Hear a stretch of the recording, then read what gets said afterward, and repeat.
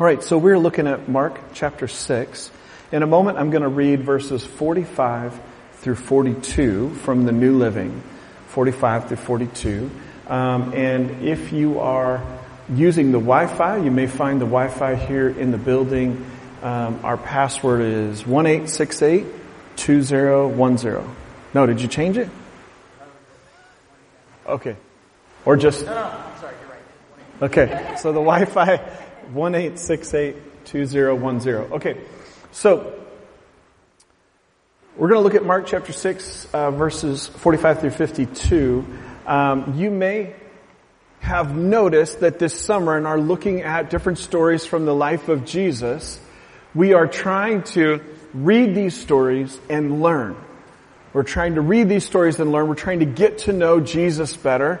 And this story is set in the context of a number of the other stories that we've already looked at. And we haven't been necessarily going like through chronological order through one book. We've been jumping around a little bit. But for the sake of context, I just want to set the stage, as it were, of where we are at this point in the story. So Jesus had a remarkable birth, an ordinary childhood and adolescence, and early adult life.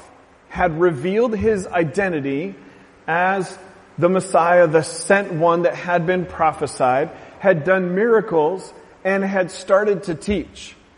And you may remember, we've talked a little bit about the story in Mark chapter 6, where he was rejected by people from his hometown, and he felt pain. And then you may also remember that we looked at the story from Mark chapter 6, where he did a miracle of multiplication of brunch. And he fed people, as Dan referred to earlier. What also happened in this setting, we've talked about just a little bit.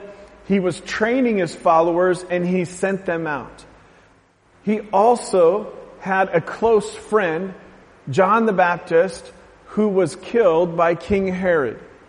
And right before the miracle of brunch, John the Baptist had been killed, and Jesus was in mourning. Jesus wasn't happy about that. Jesus wasn't just like, okay, it's all good. Jesus was in mourning. He was grieving the loss of John, and he was trying to get away, but the crowds pressed in, and so it says in the scripture, he had compassion on them, and he recognized in looking at them, listening to them, that they needed help, that they needed care, that they needed guidance. And so he started to teach them, and then that's when there was this recognition of, hey, with teaching, we need lunch. And that was where there was the miracle of the multiplication of that brunch that they shared, which we already talked about. So this story that we're looking about, that's the setting of what's happened. Now, Jesus stayed, he fed them, and picking up in verse 45, immediately after this, Jesus insisted that his disciples get back into the boat and head across the lake to Bethsaida while he sent people home. After telling everyone goodbye, bye-bye now, bye-bye, bye-bye now, bye-bye, right? Like, I fed you, go in peace. After telling everyone goodbye, he went up into the hills by himself to pray. So we just got done talking about how important community is. And the reality is that moments of solitude, of private prayer and reflection are also important. Jesus went up into the hills by himself to pray. Late that night, the disciples were in their boat in the middle of the lake. This is a big lake. Jesus was alone on land. He saw that they were in serious trouble, rowing hard and struggling against the wind and the waves. About 3:00 in the morning, Jesus came toward them walking on the water. He intended to go past them, but when they saw him walking on the water, they cried out in terror, thinking he was a ghost. It was one of those movies. They were all terrified when they saw him, but Jesus spoke to them at once. "Don't be afraid," he said. "Take courage. I'm here." It's like Dorothy just referenced. Then he climbed into the boat and the wind stopped. They were totally amazed, for they still didn't understand the significance of the miracle of the loaves. Their hearts were too hard to take it in. Now, what we have here is a story that maybe you've heard about before, which is significant. And really, in our worship and prayer time this morning, we prayed a little bit about this already. We talked a little bit about this already. What is so critical for us to walk away with is that Jesus doesn't want us to be afraid. He wants us to take courage, but not in a vacuum, not by ourselves to take courage, not just, hey, you figure it out. He wants us to take courage because He is with us. And I don't know what challenge you might be facing today, but here's what I want to say. Jesus is available. Jesus is available to come to bring you help, but also to bring you peace, to bring you courage. And this morning I was in prayer in preparation for this, and I was thinking about how, for different ones of us, there are different things that trigger an illogical fear, an anxiety response that is beyond what you know to be logically true. It's common, it's a part of the human experience, but for different ones of us, it's different things. It might be, I don't want to trigger anybody, naming different bugs or animals or life experiences. And sometimes as we grow, we recognize, but that has like a disproportionate effect on me. You know what I'm talking about? I want to pray today that you experience breakthrough, that you experience freedom. I believe that even just with my mentioning it, you might immediately know what that is for you. And you desire a greater awareness that God is with you. So let's just bow our heads right here, right now. Let's pray for change. We believe that what we're engaging with is spiritual, not just intellectual.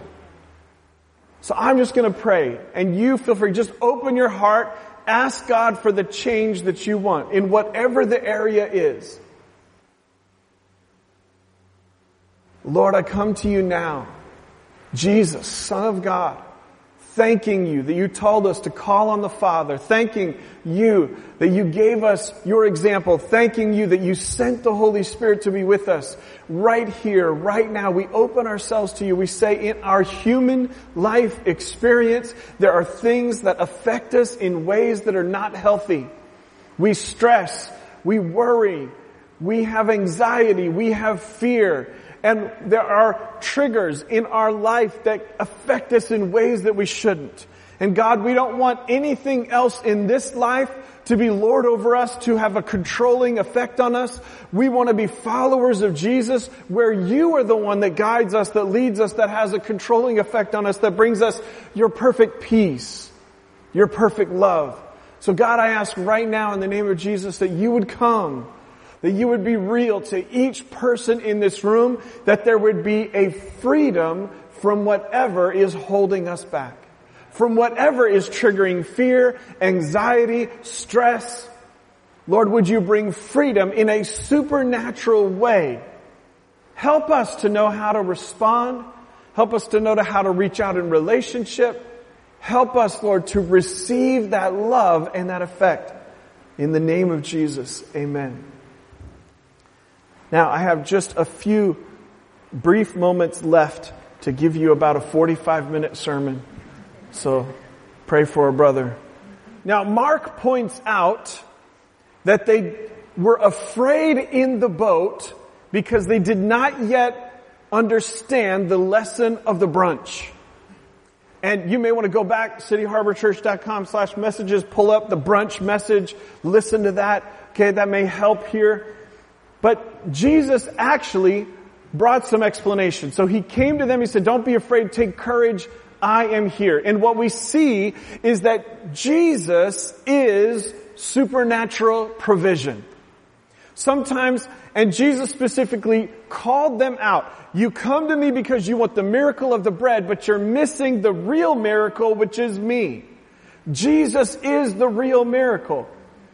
So what we see in Mark chapter 6 is this note that they didn't understand the miracle of brunch.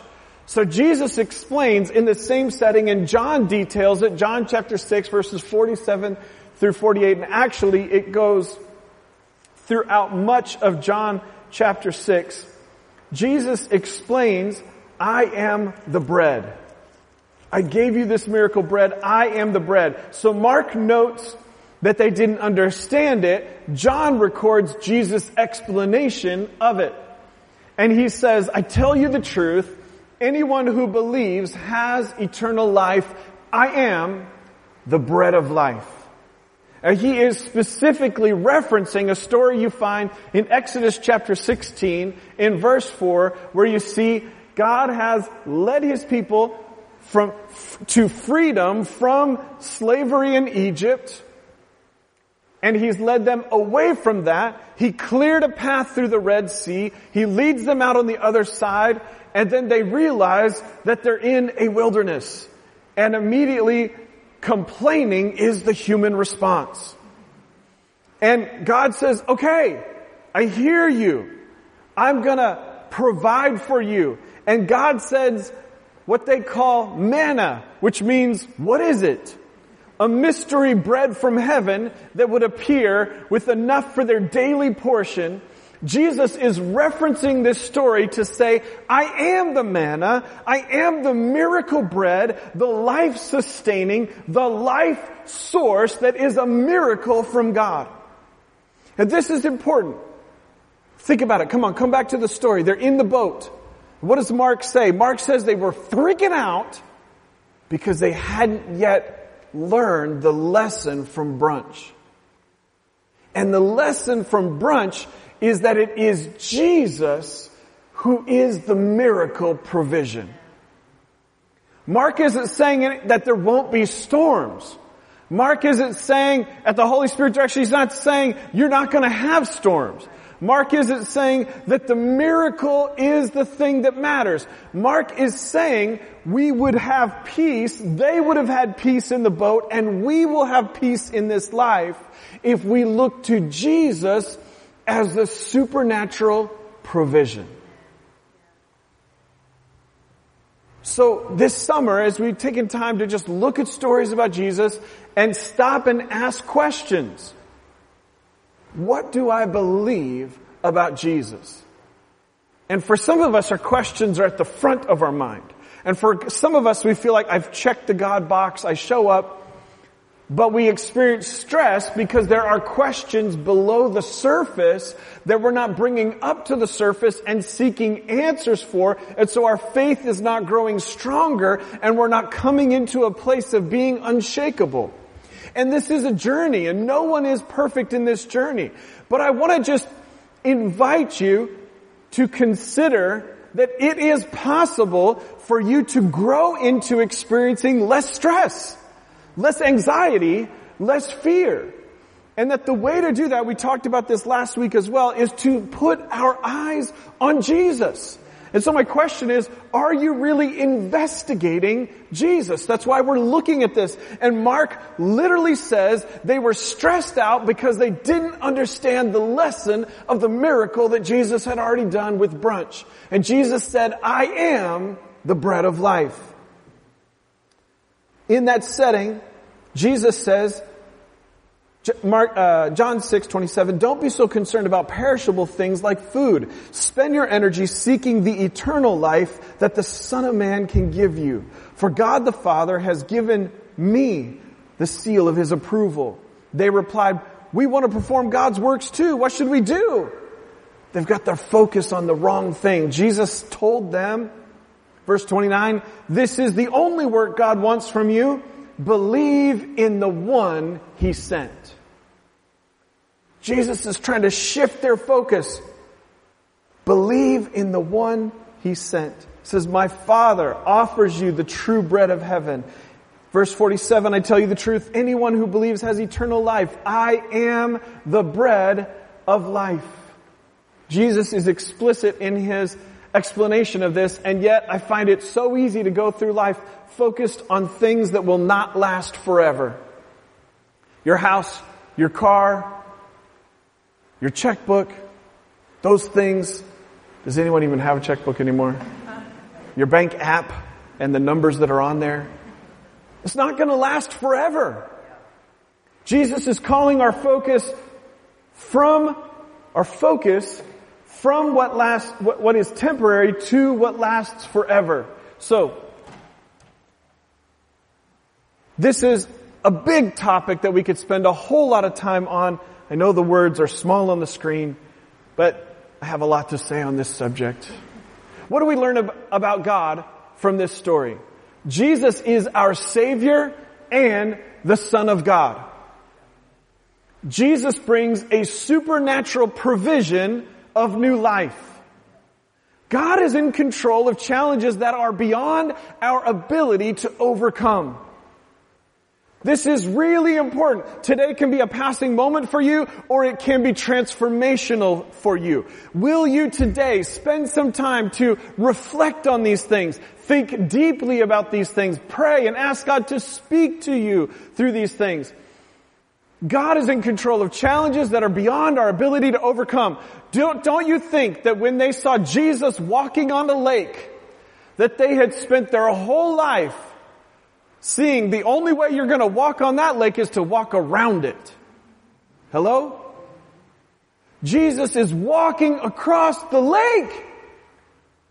God is in control of challenges that are beyond our ability to control. God is shifting our focus to what is eternal. And check this out now. What is available in Jesus? Salvation, peace, forgiveness, clarity, and victory. In whatever the storm, clarity and victory. So we must ask ourselves, how should we respond?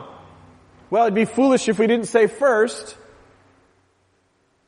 believe Jesus is who He said He is.